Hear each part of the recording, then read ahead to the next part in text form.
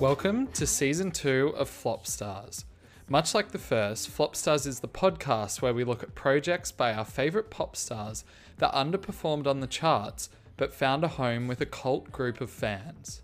I'm Sam Murphy, the editor of The Interns, and I'm joined once again by Project U's Nick Kelly to delve deep into misunderstood projects. This episode, we're taking a look at a fresh record.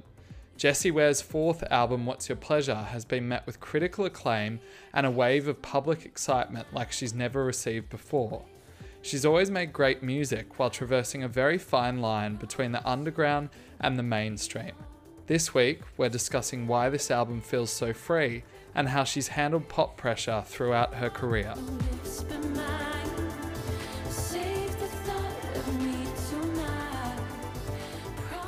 Hello, Nick. How are you today? Hi, Sam. I'm fantastic. It's great to be back for episode 2 of season 2.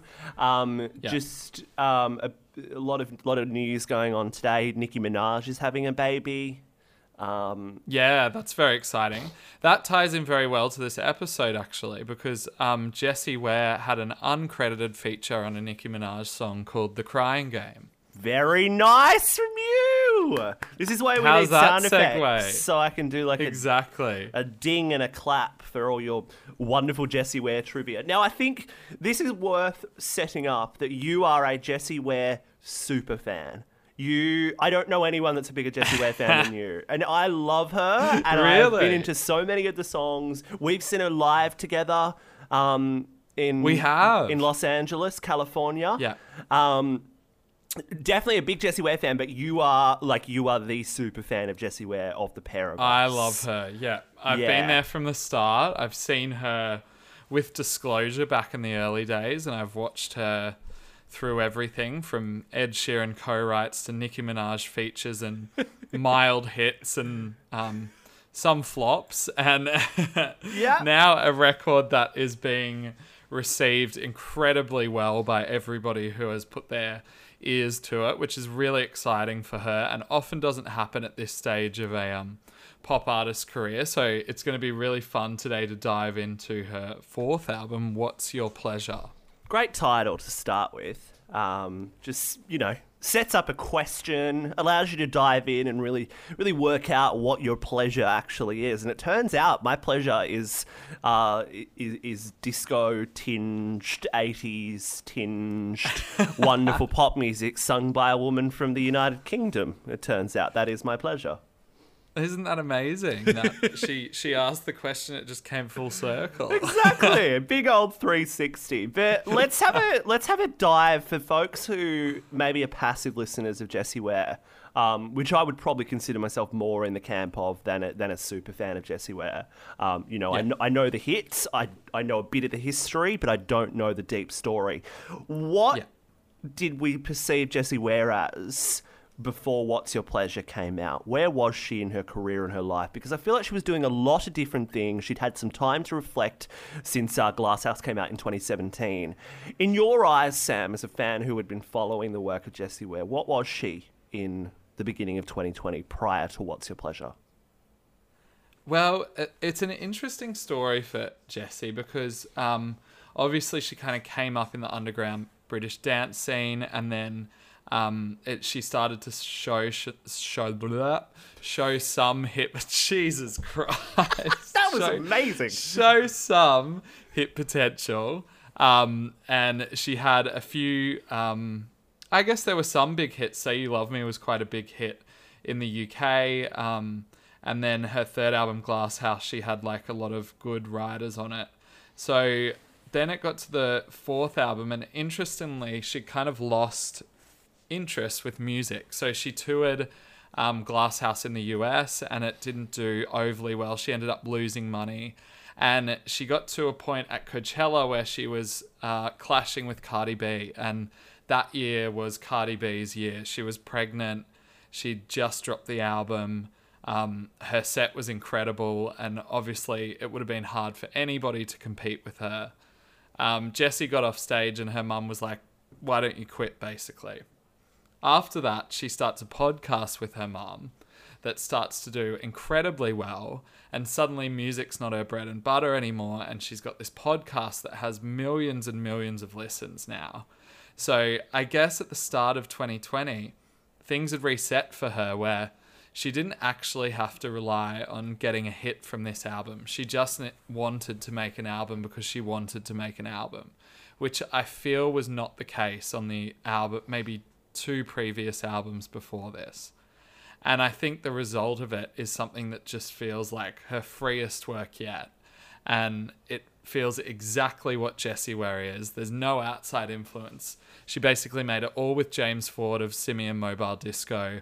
And together they obviously just had a great time delving into this genre in this period of music that they love. What a beautiful way to set up where Jessie Ware was before we dive into this album proper. And I think as well, there's something to be said about this kind of, I don't want to say it's a trend, but there's a few artists that I can think of who have dived into expressing themselves in other mediums and then come back to music and made some of their best and freest work yet. And if I may say so, this includes another artist you are a super fan of, Sam Murphy, and that is Kelly Clarkson. Oh my God, I knew you were going to say that. Diving into... We need to do a Kelly episode. We absolutely do. Diving into television and creating this beautiful TV show that warmed so many middle Americans' hearts, and then coming back, breaking up with her partner, and releasing a brilliant couple of singles most recently. And maybe it is in this 7 whole languages, might I add. 7 languages. Very good. Yeah. It's almost like it's almost as many as Sam Fisher with his hit "This City," and and but the thing that I find fascinating about it, the through line must be they find a new medium to tell stories. Because at the end of the day, if we're being, if we're going to be super pop critics, great music is great storytelling, really. Yeah. And it's taking people on a lyrical kind of journey or a sonic journey that tells a story. And so maybe it's finding that other way to express themselves that isn't as tied up in similes and metaphors and sort of more considered language, and they feel a freedom to express themselves in a different way, whether that be through podcasting, through television, through acting even, and then come back to music. So maybe there is something to be said about freeing themselves up through other mediums and then coming back to music and finding a whole fresh take on it. And you know what the tie between those two is as well? The pair of them have a fuckload of personality. Yeah. Naturally. Yes, charisma. They're just naturally brilliant people. And I mean, Jessie was just tailor-made for a podcast because she's just very naturally like an extrovert and a very giving person. And she always has been in interviews. And what's interesting, I think, is the last 2 albums before this one, there were moments where you kind of lost that very buoyant and bubbly personality because she was touching on things that were quite serious. Obviously, she just become a mother, and there were dedications to that, and then also kind of reaching your 30s and kind of reaching this like junction in your life where everything starts changing. She had some serious shit to work through. Whereas on What's Your Pleasure, she's a mother of 2 now, and it's got this theme of escapism that runs through all of it, where it's like, I can't go out every night and get shit-faced and hang out with my friends and dance all night now, because that would be that would make me a negligent mother.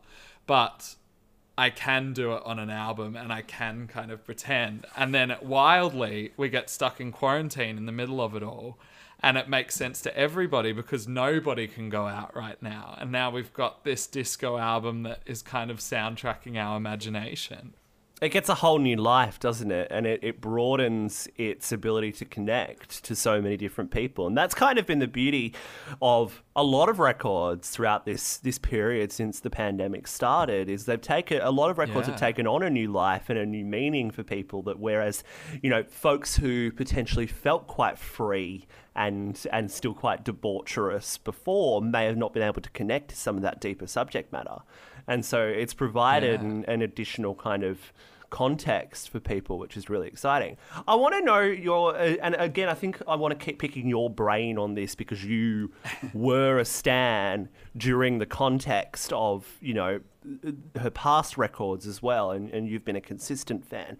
Did Jessie ever kind of sit in your mind in the mainstream of pop? Because she had some, really fantastic pop records. She worked with huge collaborators like Ed Sheeran and Benny Blanco and Two Inch Punch or whatever they're called.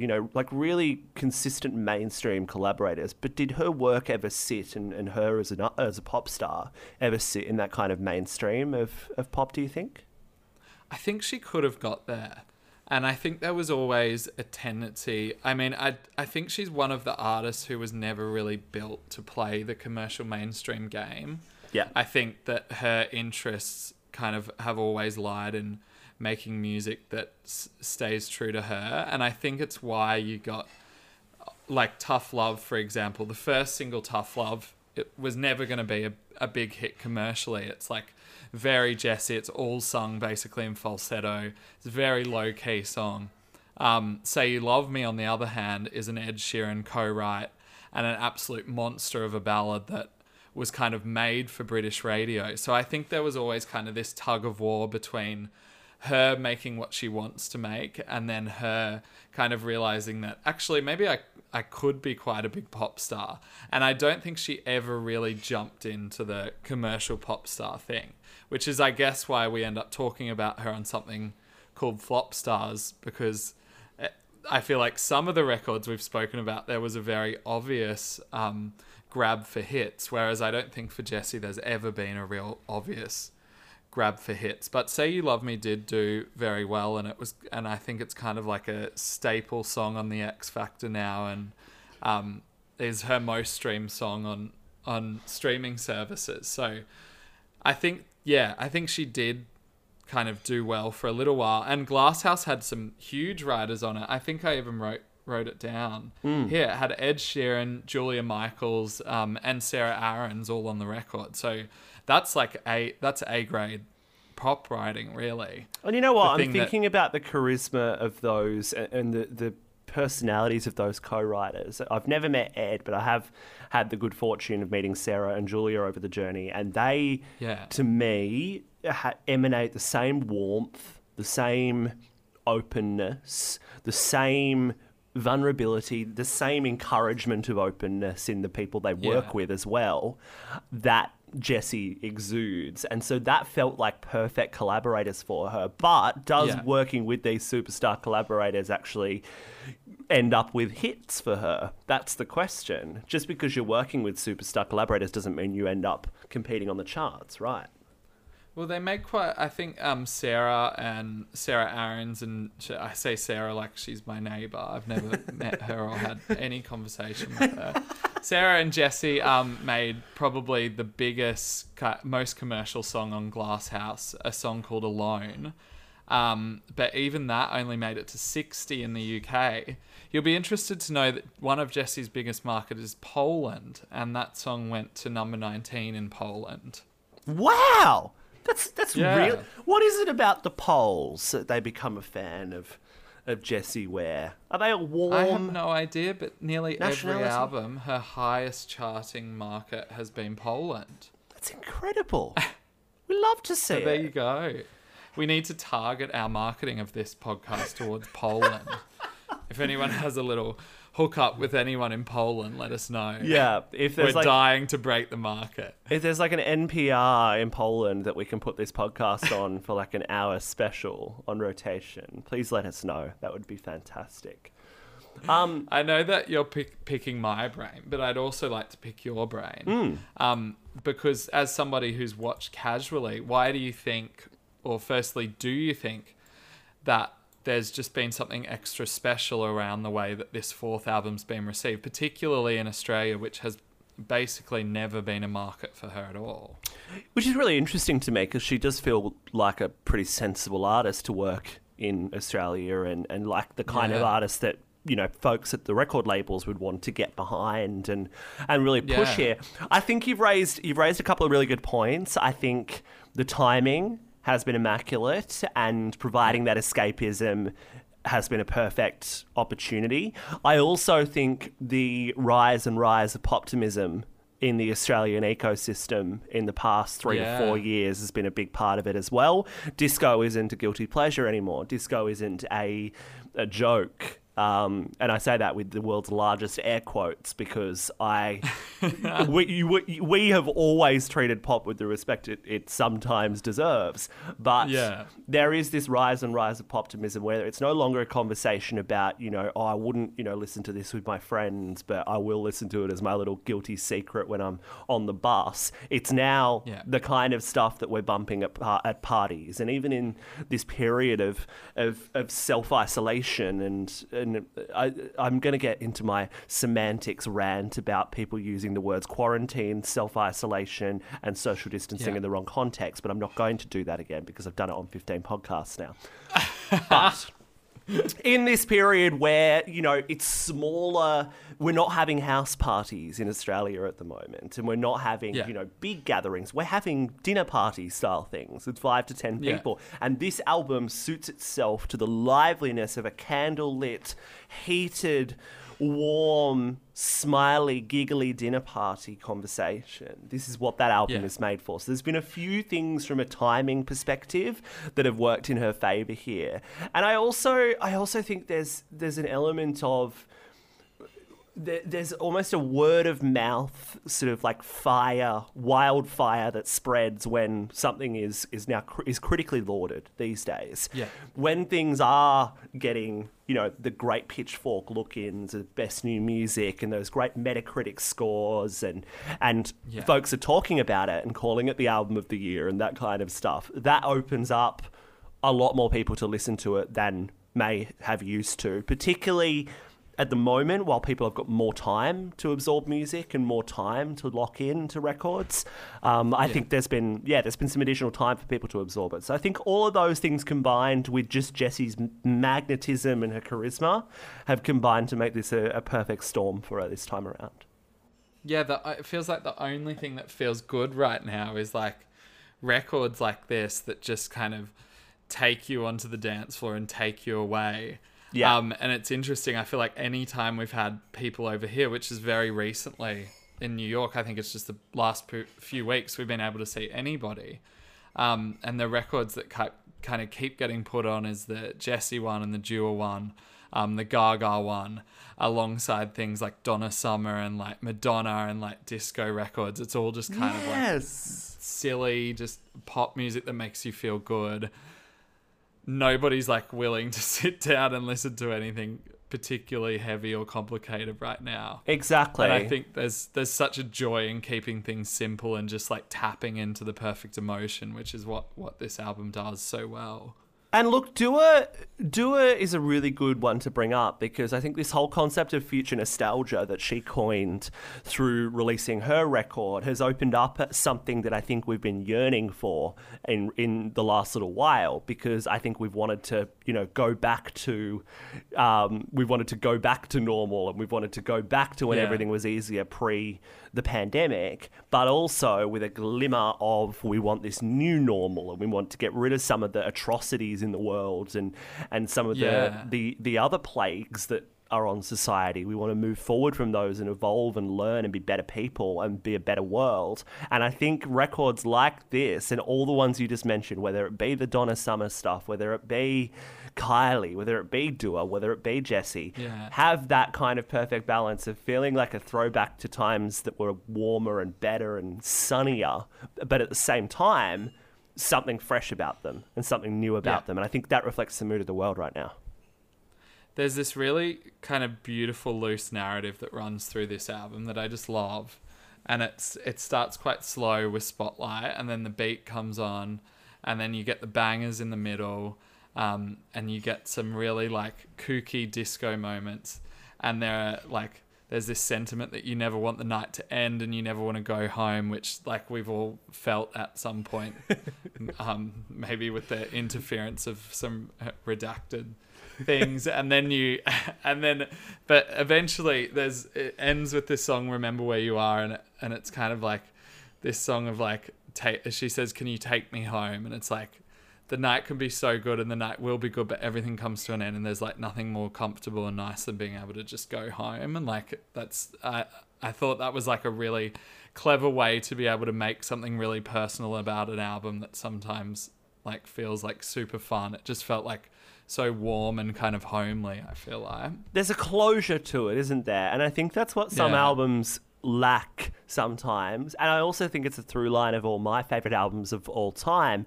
They've not felt open-ended. They've felt like you get some sort of sense of closure. And it doesn't necessarily have to be with the final track or the end of the album, but as a whole experience, listening to every track, you feel like you get into that vulnerability and you get into those scary thoughts, you get into those the night's never going to end kind of situations, but there's always a closure and something that brings it home. And I think that's definitely something that happens in What's Your Pleasure that I think is beautiful. And even in the Dua album too, in a totally different way, like she gives you these like crazy dance floor moments and these fist pumpers, but then she brings you back down on the final track with Boys Will Be Boys, and she's like, have your fun, but just recognize that this bullshit still exists. Yes, like the job's not done once you get home from the club. Exactly. I'll give you some fun. I'll give you 10 records of fun, and then I'll give you 2 records that remind you that boys are still shit. And it works perfectly. I must say, I feel like we're at the risk of sounding too intelligent right now. I was thinking the same thing. I was about to say, we are on fire today. You and I are so eloquent. We're never eloquent. We're always completely... Never eloquent. Never eloquent. Today we're very eloquent. I'm very proud of us for this. Also, exactly. You should be really stoked that I keep hitting the mute button every time I cough and splutter and snort due to my ill health. As I feel like those regular sound effects might give some people PTSD at the moment. I'm gonna be very carefully removing. That's very kind of these you. Sounds. But yes, too intelligent. Let's move into a silly game, should we? Sounds like a plan. So we've done this a few times before. It sometimes worked. It mostly hasn't. I feel like it's probably less likely to work with Jessie Ware, who has almost zero relevance to any of the artists who will be mentioned in this game. But we're going to play our song game for this week is Jessie or Another Jessie. Great. So it could be a Jess, it could be a Jessica, it could be a fellow Jessie. But we're going to put a Jessie Ware song up against a song by them. Love this concept. Are you ready? I'm ready. There's so many good Jesses I can think of. Hit me. The first one we're doing is Say You Love Me by Jessie Ware to my face versus Flashlight by Jessie J. Wow. Okay, so we've got Say You Love Me, which from memory that's the Ed Sheeran co-write. Correct. Yeah. And that's the beautiful, big, but also quite like pulled back ballad that is one of Jessie's biggest hits, if not her biggest hit, her best streaming, versus Flashlight by Jessie J, which I recall being from Pitch Perfect 2, from memory. So, yeah. Haley Steinfeld sang it in the movie, but it's a Jessie J track, I think with a Sia right on it. That's really testing the limits of my brain, but I think that's the case. I think that's how it worked. Yeah. Hard one because I don't gravitate towards ballads normally, but I think I'm going to go on principle Jessie Ware and Say You Love Me because it is, objectively a fantastic song. And we stand Jessie Ware getting a hit. So we'll go with Say You Love Me on this one. What about you? Yeah, definitely Say You Love Me, obviously. I thought so. I think Jessie J's absolutely hilarious. So good. She's been doing these live streams in like her living room. Oh my God. But she like fucking decks out for them. She's been like costume changes. She's clunking on her like wooden floorboards in high heels, screeching at the top of her lungs. She's been absolutely hilarious to watch. So not like the Australian pop star Delta Goodrem buying a $2 rainbow flag from the reject shop and sticking it up with blue tack behind her. No, Jessie J is giving you the full production. Thanks, Jessie. It's very kind of you. Using that Chinese X Factor money well, clearly.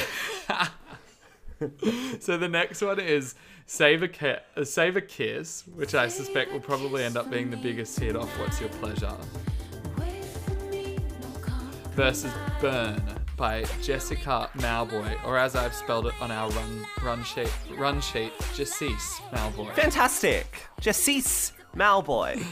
All right, so Burn, Jessica Hilda Mauboy's big hit Burn, one of her early hits. It's got that really, I don't want to say cheap synth at the start that's like... Yeah. Great song. Doesn't stand the test of time when Australian radio stations are trying to fill their Australian music quota over summer and there's bushfires everywhere. And it has to be dropped from the playlist. It doesn't stand. See also Firestarter, Samantha Jade. So... Remind me to tell you something interesting about that. Okay. Carry on. Oh, you can't do this. Okay. Burn, Jessica Mauboy is not one of her great hits, I wouldn't say. It doesn't stand up as a Jess Mauboy song. Really? No. I was going to do Pop a Bottle, hook. but then I just knew you would pick Pop a Bottle. Yeah. Or, to be honest, Save a Kiss is that strong that it would have been contentious. Ooh. I would have gone Pop a Bottle, just for clarity here. But in this battle, I'm going to go with Save a Kiss. You can't go past that song. And you're right, I think it will be deservedly one of the big takeaways from What's Your Pleasure. What about you? It's a banger. It could be Jessie's first banger ever. It's a real, hell yeah, dance floor stormer. So, yeah, I have to go that as well. But I do like Burn by Jessie's. So, yeah, it doesn't stand up to Save a Kiss. But what I wanted to tell you is there was this great Guardian article about the songs that you play in a tragedy, in a national tragedy. So I think the hook of the article was about what songs you play if the Queen dies, which is apparently the greatest tragedy one can live through. Truly, it's probably pretty fucking inevitable at the moment. Yeah, exactly. So, well, I don't know. They're doing a pretty good job at keeping Prince Philip propped up. So. A couple of pegs probably in the going back to of his end head. up taxidermying Queen Elizabeth and just ferrying her around in cars. We're going to be cancelled by the monarchists. Shit. We can't say that. But the point of this is they were saying Coldplay and Ed Sheeran are your go-to songs to play, but a radio announcer in Britain during the do they call it the Tube, when there were the bombs on the Tube, they were trying to think of what song to play, and he thought Sugar Babes surely don't have an offensive song amongst them. So he played Overload by the Sugar Babes, which has a line in it that says, train comes, we don't know its destination, it's a one-way ticket to a madman situation. Oh my God. And that's a really loud lyric in it, and it's there. You could not pick a worse song. You can just imagine his heart absolutely sunk. So that's a I would story. say that's akin to playing Burn by Jessica Mauboy during the bushfires. I have a similar parable about an Australian radio station once on what's called Anzac Day in Australia for our international listeners, which is a celebration of... Our Polish listeners. For our Polish listeners, that's right, whilst we're on NPR Poland. Anzac Day, just briefly, it's like it celebrates the Australian and New Zealand Army Corps who fought in World War One, basically, and it also celebrates all returned service people. But every year there is a 1 minute of silence as dawn breaks, and what the radio stations will do is they'll get rid of their backup tapes that kick in after 20 seconds of silence on a radio station, where you might, you'll hear a bit of silence and you hear a random song play. This one radio station forgot to disable their backup tape, and during the minute of silence after the bugle played, Ann Lee's popular hit 2 Times. You know that song that goes... just starts blaring on this radio station whilst everyone's listening to the dawn service and just watching this beautiful silence happen. Ann Lee's 2 Times starts blaring across the town, and just you can't pick a less somber song than Ann Lee's 2 Times Absolutely to play at that not. time. It's perfect. I love that story. Anyway, we're in the middle of a game, aren't we? Sorry, I got sidetracked with Ann Lee. Let's keep moving on. So the next one we're doing is Spotlight, the opener of the album, versus Hold My Hand by Jess Glynn. Jess Sexy Fish Glynn. Justice for Sexy Fish.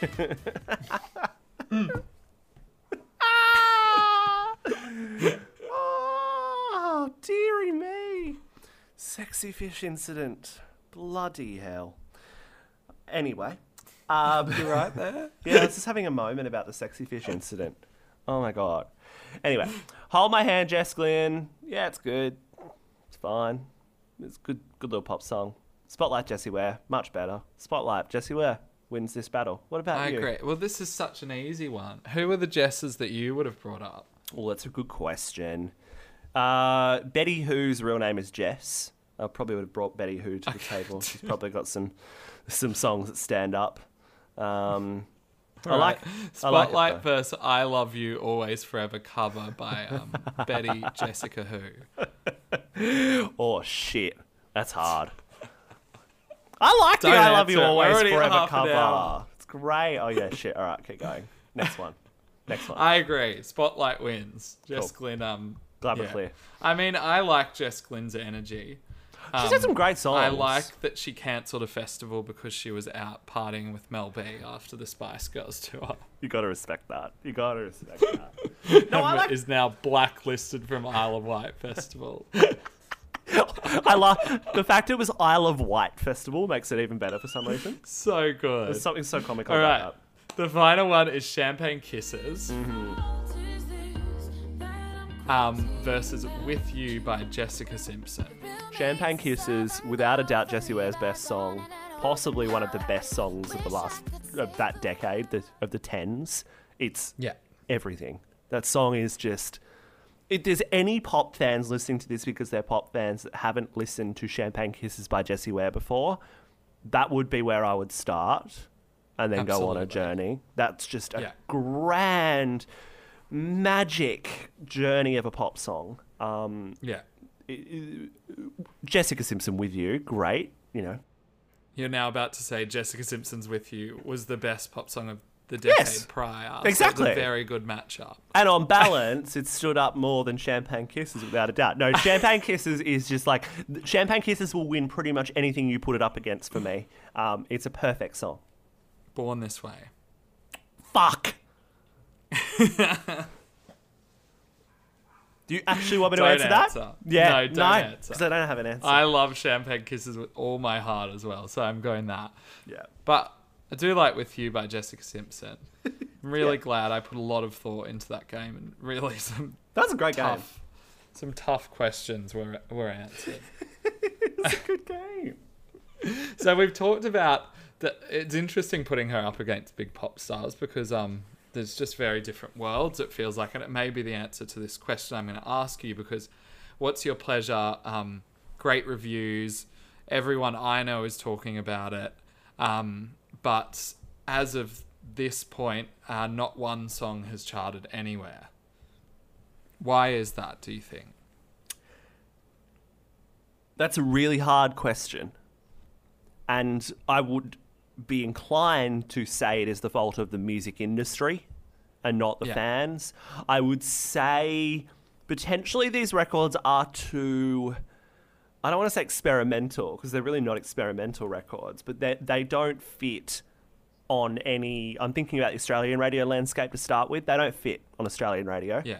anywhere. Yeah. Maybe Double J, which is our kind of sort of like sort of adult contemporary radio station here. Which I think she did appear on. I think Yeah. she did an interview with Zamro. Yeah. So I definitely Yeah. think that she had a look in there, but nothing that was going to blow her into the stratosphere. And Double J is very much one of those tastemaker stations that's not particularly mainstream either. It's only available on digital radio and online. Looking at the American market, I would say it's very much the same. You wouldn't hear a Jessie Ware record on Kiss or Z100. UK, it should make sense everywhere in the UK. It feels like a prime Radio 1 and Radio 2 record. But yeah, I would say potentially the songs, whilst being perfect disco pop records, I would say none of them particularly fit onto the place that's going to get you into middle America and get the people that spend the money on iTunes and get the people that, you know, make it a core hit. There's no virality to these records, which I think is a good thing because it'll make them stand the test of time. That would be my deduction. What do you think? Yeah, I guess I mean, it's a good time for her to release it, given that just accidentally disco's having this moment. But when you think about the Gaga record, that's very four to the floor. Yeah. Big pop hooks, big pop drops, like Blood Pop involved, Skrillex involved.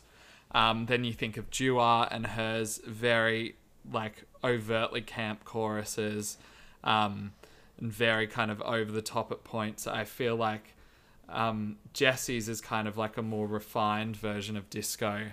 I think a lot of people have kind of like related it to like 70s New York kind of classy champagne club kind of vibes, Yeah. which I don't think particularly suits radio right now. And certainly I can't see a song that's as cheeky as like Ooh La La or Step Into My Life suddenly taking off on TikTok. Yeah.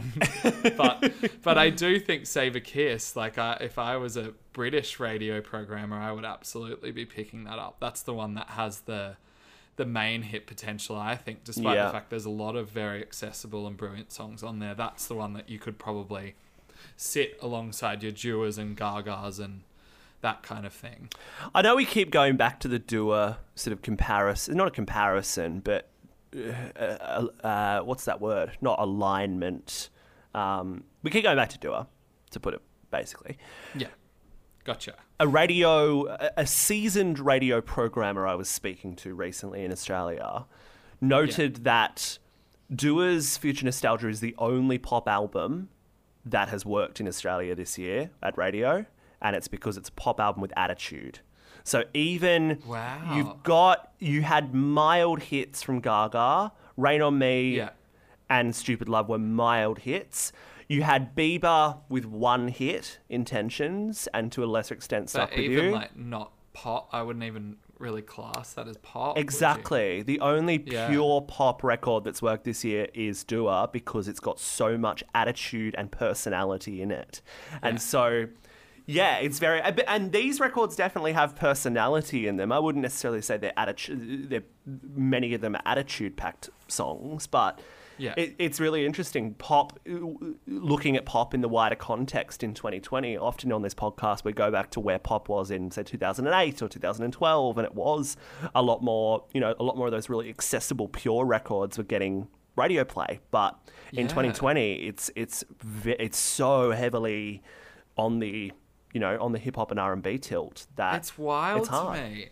And I wonder if it is going to change given how well Dua's done, and obviously the other big pop record of the year is Blinding Lights, The Weeknd. I wonder if people are going to start making music like that, or if Ava Max is able to break through, as we were speaking about in the virtual green room before the podcast. The virtual green room! I do wonder if next year we're going to be looking at a very different pop world, but potentially not. I mean, maybe those like quirky... kind of, what's the word, subtle TikTok songs are going to be the ones that continue to take off. I mean, you look at like one of the biggest radio hits of the year in Australia has been Powfu and Bia Badoobie, Coffee for Your Head in brackets Deathbed. Very chirpy song. So chirpy. Side note, if anyone ever tells you your band name or your artist name matters, look at Powfu and Bia Badoobie having one of the biggest records of the year. And tell me that, because that worked. But yeah, it is, I think, and TikTok is obviously driving radio so much now because there are credible, good records that are coming to the front on TikTok, and it's not just trash. There was some trash early on rising, but there's some really strong songwriting coming to the front and interesting ideas. Curtis Waters has this track Stunning that's starting to really blow up. It's that one that goes, Asama, nah. That's my impression of Curtis Waters' Stunning. That was brilliant, Carl. Thank you so much. At least it was recognisable. You might have a Betty Who moment on your hands. And I love you always forever with that. That's what I want. But anyway, I'm on a giant tangent here, but yeah, I think it will be interesting to see what commercially successful radio pop looks like in 12 months' time, because at the moment it's Dua or nothing. And I don't want to... I feel like I harp on about this sometimes, and like as being two white males to talk about something like this. I mean, our knowledge on it is obviously not not widely taken by people rightfully. But I don't feel take like our advice on obviously, anything. yeah, exactly. Mainstream radio, particularly in Australia, is very ageist towards female pop stars. And Jessie Ware is very proudly 35. And this record sounds like it came from a 35-year-old in the best way possible, because only somebody with kind of who's gone through the club life and has had a family and is able to like reminisce on those days and also make something that's kind of liberating and confident in the way that only somebody who's lived can make. But it's just interesting that radio shies away from that. And I'm just thinking about the best records of the year, in my opinion. They've all come from women who are over 30 at least, in terms of Fiona Apple, Jessie Ware, the Chicks, FKA, the Dixie Chicks. Even Gaga is just 34. And Gaga as well. And just amazing that radio can still shy away from this, because I know that it's not all 17-year-olds listening to radio, and particularly in Australia. Yeah. It's your like Careys and your Terrys who are in the car listening to commercial radio. So I just wonder why it doesn't work. But I think the thing is, radio is happy to support women in their 30s if they already set them up in their 20s. So radio is happy to get behind Gaga because when she was 24, she was putting out Just Dance. Or I think she was 24 she would have been. Because they've set her up in that age. And in Australia, radio will celebrate, Beyonce's, I think she's 38 this year, I want to say. Like, radio will celebrate artists, turning a certain age, but they needed to have set them up in their 20s as the next big pop star. And now we look at Dua, who's 25, and she is the next big pop star. She will still be played on radio in her 30s, but it's only because radio set her up as this fun, exciting pop star in her 20s. And you're right, that ageism absolutely still exists. And I think as well, there's when we were talking earlier about how Jessie's now a mother, and this album's got a lot of escapism for parents as well, and for mothers. I think that's another trope that radio has, is it won't play music by mums because mums are boring, is the way it's kind of viewed. Mum artists are boring, and I think Jessie may fall into that category in terms of what these harsh black and white decision makers are the gatekeepers of radio. It is. There's a lot of 22-year-old males who are making music that's far more boring than anything that's on this record. Exactly. And young fathers are happily making records and still getting radio play, and and it's a celebrated thing. But when a woman has a child, I could talk about this for days, but there are definitely those really deeply, awfully ingrained sexist things happening at radio still that aren't even really, it's not a conversation that's happening, it's a perception. Absolutely. It's not radio programmers going, oh, she's a mum, she's boring. It's a perception that she's boring based on that prior information and that gut feel they get that she won't test well. And I guess the point of that, of our long-winded conversation on that, is that Jessie Ware's proudly 35 and she's gone, fuck it, I couldn't care less what you're going to think about this. I'm going to make a dance record. And it's going to be for the clubs, and you can go shove it if you don't agree with that. So, absolutely. And it's so like sexy, and like everything about it is just so cool, I think, from her. So on the sexy note, in giant air quotes, my game that I'm blessing you with today is called What's Your Pleasure? Sex Toy Review or Album Review. Holy shit. So I'm going to give you either a review of Jessie's What's Your Pleasure, or I'm going to give you a review of a sex toy. Excellent. It's very fun to research, living in a house with people that can see most things that are on the screen. So, you're a human being with you're a human being with needs. And hit me with the first review. All right. So the first one I'm giving you is for those craving a sense of connection. Interesting. For those craving a sense of connection. Definitely could be relevant to the Jessie album, but also could be a review of, you know, those long distance partner sex toys that exist, where it's like it's remote controlled by your partner in the other, you know, in the other part of the world. I reckon it's possibly. I reckon it's a review of that. I like the What is wrong with me today? There's of it. That's a hard word.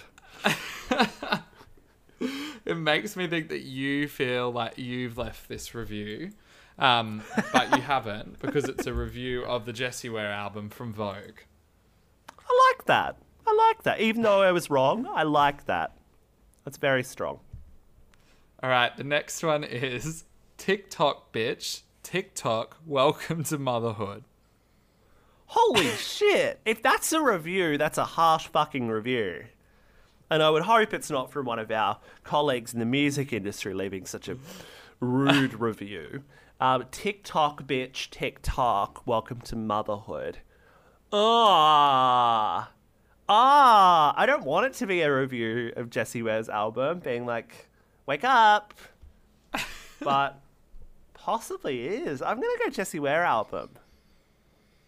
It is a review of a toy called Tracy's Dog. Tracy's dog? Tracy's Dog. Tracy's dog. Yeah. I wouldn't buy it based on the name. I'm going to put it out it's not there. a great name. What is it's it? It's a bit of a power food baby doobity name. What is it? I must know. Well, now I've got to Google it. I never usually put the information in here. We're going to have to put the explicit single. Tracy's Dog Clitoral Vibrator Stimulator. Oh, Woman's okay. most adored G-spot vibrator sex toy. That's nice. Tracy's Dog. Yeah. Tracy's Dog. Terrible name. I'm now having a look at it. Great product, according to this person. I've seen one of those. According to TikTok bitch. I've seen these things. Yeah. I'm across there. All right. The next one is, it will put you in a different dimension. Oh.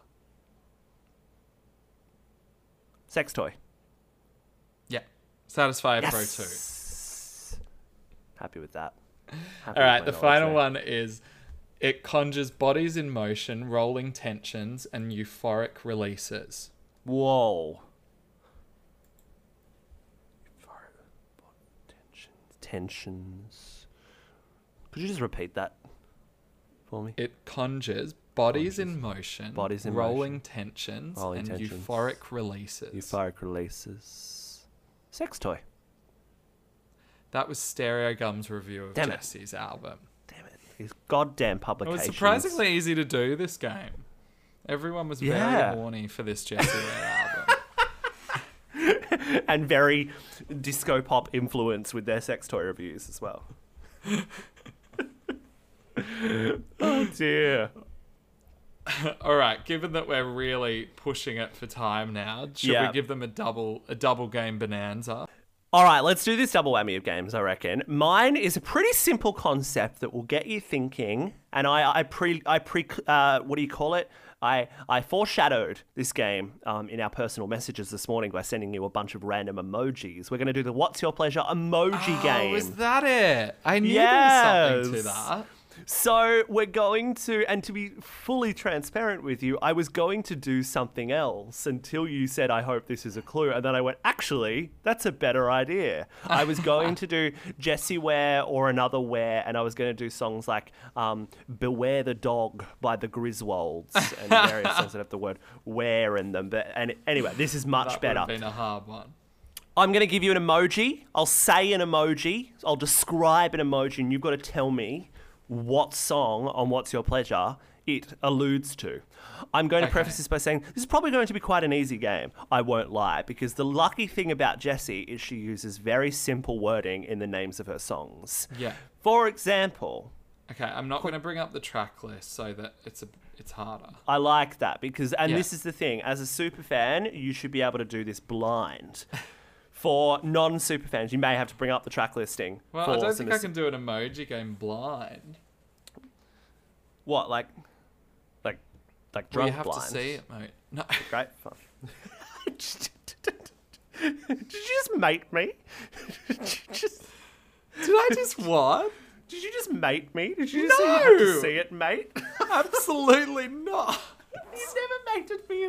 I never will mate Our you 5 ever. years. Thank you. I appreciate that because I would have been very concerned. All right, first one, and I like that you're doing it blind because it'll be pretty fucking obvious if you're not. First one, giant yellow light is flashing quite brightly. Giant yellow light flashing It feels brightly. like the hardest part of this game is going to be figuring out what emoji you're talking about rather than Yeah, that's why I'm not saying what the emoji's called. I'm explaining what the Jeez. emoji's doing. Flashing I'm doing light. the giant big light. Oh, spotlight. Yeah, it's Spotlight. Congratulations. Yay. That was a great first answer from you. Okay, the second one is the open book emoji. It's the open book emoji. You can see the little squiggly lines. Yeah. Then it's a person with their hand up. It's Yeah. for clarity, it's the woman with her hand up. Yeah. Medium skin tone. The third one if you hover over it. Medium skin tone. Yes. Is that necessary? Like, is that a No, necessary it's detail? not a necessary detail at all. I'm just trying to be as descriptive as possible.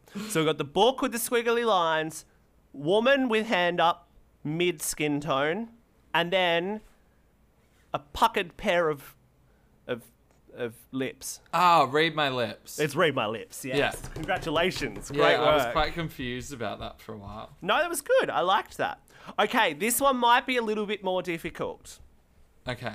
The first emoji is a near translucent, but not entirely transparent sort of presence. It's not like a mirror or a window. It's just a presence of a sort of translucent nature, but Yeah. not completely transparent.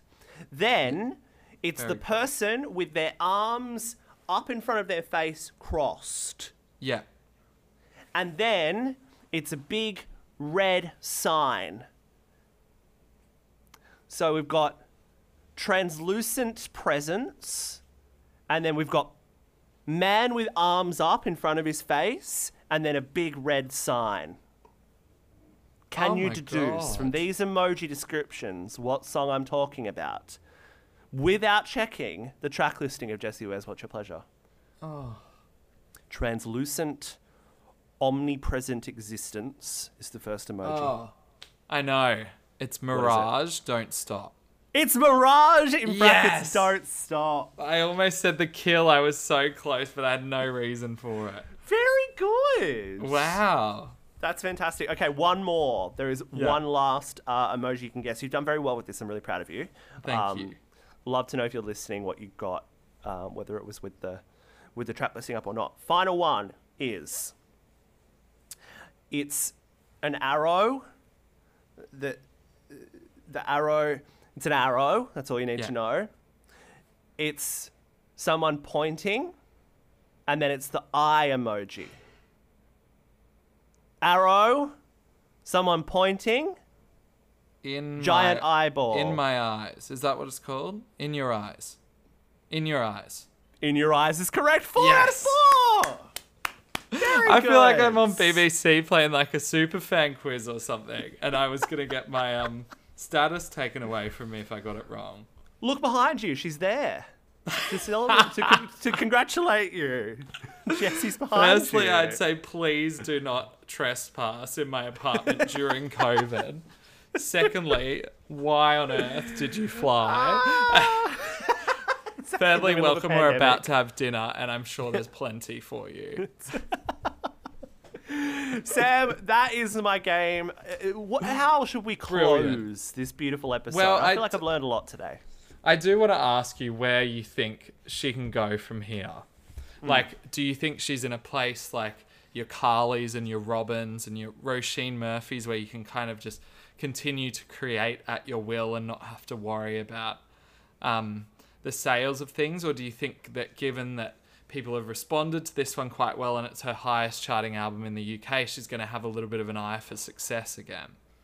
I think she will. And she deserves to. She deserves to finally have success, and she deserves to finally have this many ears on her and this many eyes on her, and she deserves to do Coachella again when Coachella happens again, and in get the dance tent, fat crowd in the giant dance tent with the huge lighting, and she deserves her renaissance moment, and I think she'll get it, and I think she will be more productive than ever, and I hope she keeps doing all her other things as well. Like, is she going on a tour for the podcast? Did I read, or has she already done I think a tour she does tours. And when I interviewed her, she said that if she does come to Australia, she wants to do the podcast here as well. That's so good. Cool. So would she maybe do, like, tour the music and do, say, the opera houses, and because she's definitely going to be one of those, like, Sydney Opera House kind of artists now that kind of comes and does definitely. Those I more... reckon what she'll do is she'll cook the food, because they always cook on Table Manners. She'll pop it in the oven, and then while she's waiting for the half an hour, she'll come out and do a few songs, go back, get the food out, and then resume the podcast. Yes! I think that's the best way to do it from a budget and timing perspective. You should work into event management and events planning. What a great industry right there. Absolutely. There's so much to be done. But yeah, I think in all seriousness, I think this is going to so deservedly, there's very few people who deserve it as much as her, give her another wind beneath her wings, give her that second wind as an artist. And I hope that she gets the success she deserves commercially as well as critically. I think it's a very exciting time to be Jessie Ware. You know what I would love to hear? I'd love to hear her on, like, a Calvin Harris record. Now that Calvin Harris makes those very vintage funk. What's he calling himself now? Love Regenerator? Yeah, not that shit. The actual Calvin. The promises Calvin and the that kind of Calvin. I think that Jessie would sound brilliant on a song like that. It would be cool to just let her have her big British house moment, because I know she's kind of got an adoration for that genre, and it would be quite fun to hear her on the radio with something like that. Absolutely. Even like the new stuff Disclosure are doing at the moment. Like, I'm fully fucking back in with Disclosure at the moment. Me too. After Jessie really leaving it.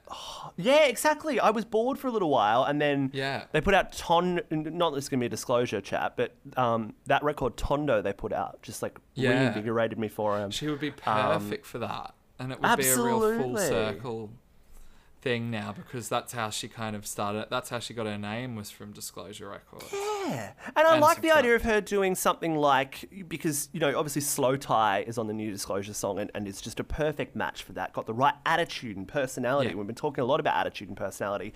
And obviously Slow Tie was also on Deal With It with Miramasa. And that's a massively attitude-packed dance core, like dance rock kind of record. Jessie would suit so well on a Miramasa. She'd be great. But that's not saying that she doesn't stand up on her own. But yeah, having a couple of those little moments in addition, and maybe to tide her over to the next album would be very exciting. Case in point, we love Jessie Ware. This has easily been the most positive episode of Flop Stars we've ever done. I wasn't going to allow it to be anything else. Yeah. No, we're Don't worry, we'll do a real negative one next week. Make sure you follow us on Spotify, subscribe if you're listening on Apple Podcasts, leave a 5-star review, and if you think it's 5 stars worthy, 4's fine, we'll deal with it. And also make sure you check out the intern's interview with Jessie Ware around What's Your Pleasure, because our super fan on the podcast, Sam, got to have a wonderful deep dive conversation. So make sure you go and check that out. You know what? You haven't asked me what my pleasure is. What's your pleasure? My pleasure is speaking with you. Scene.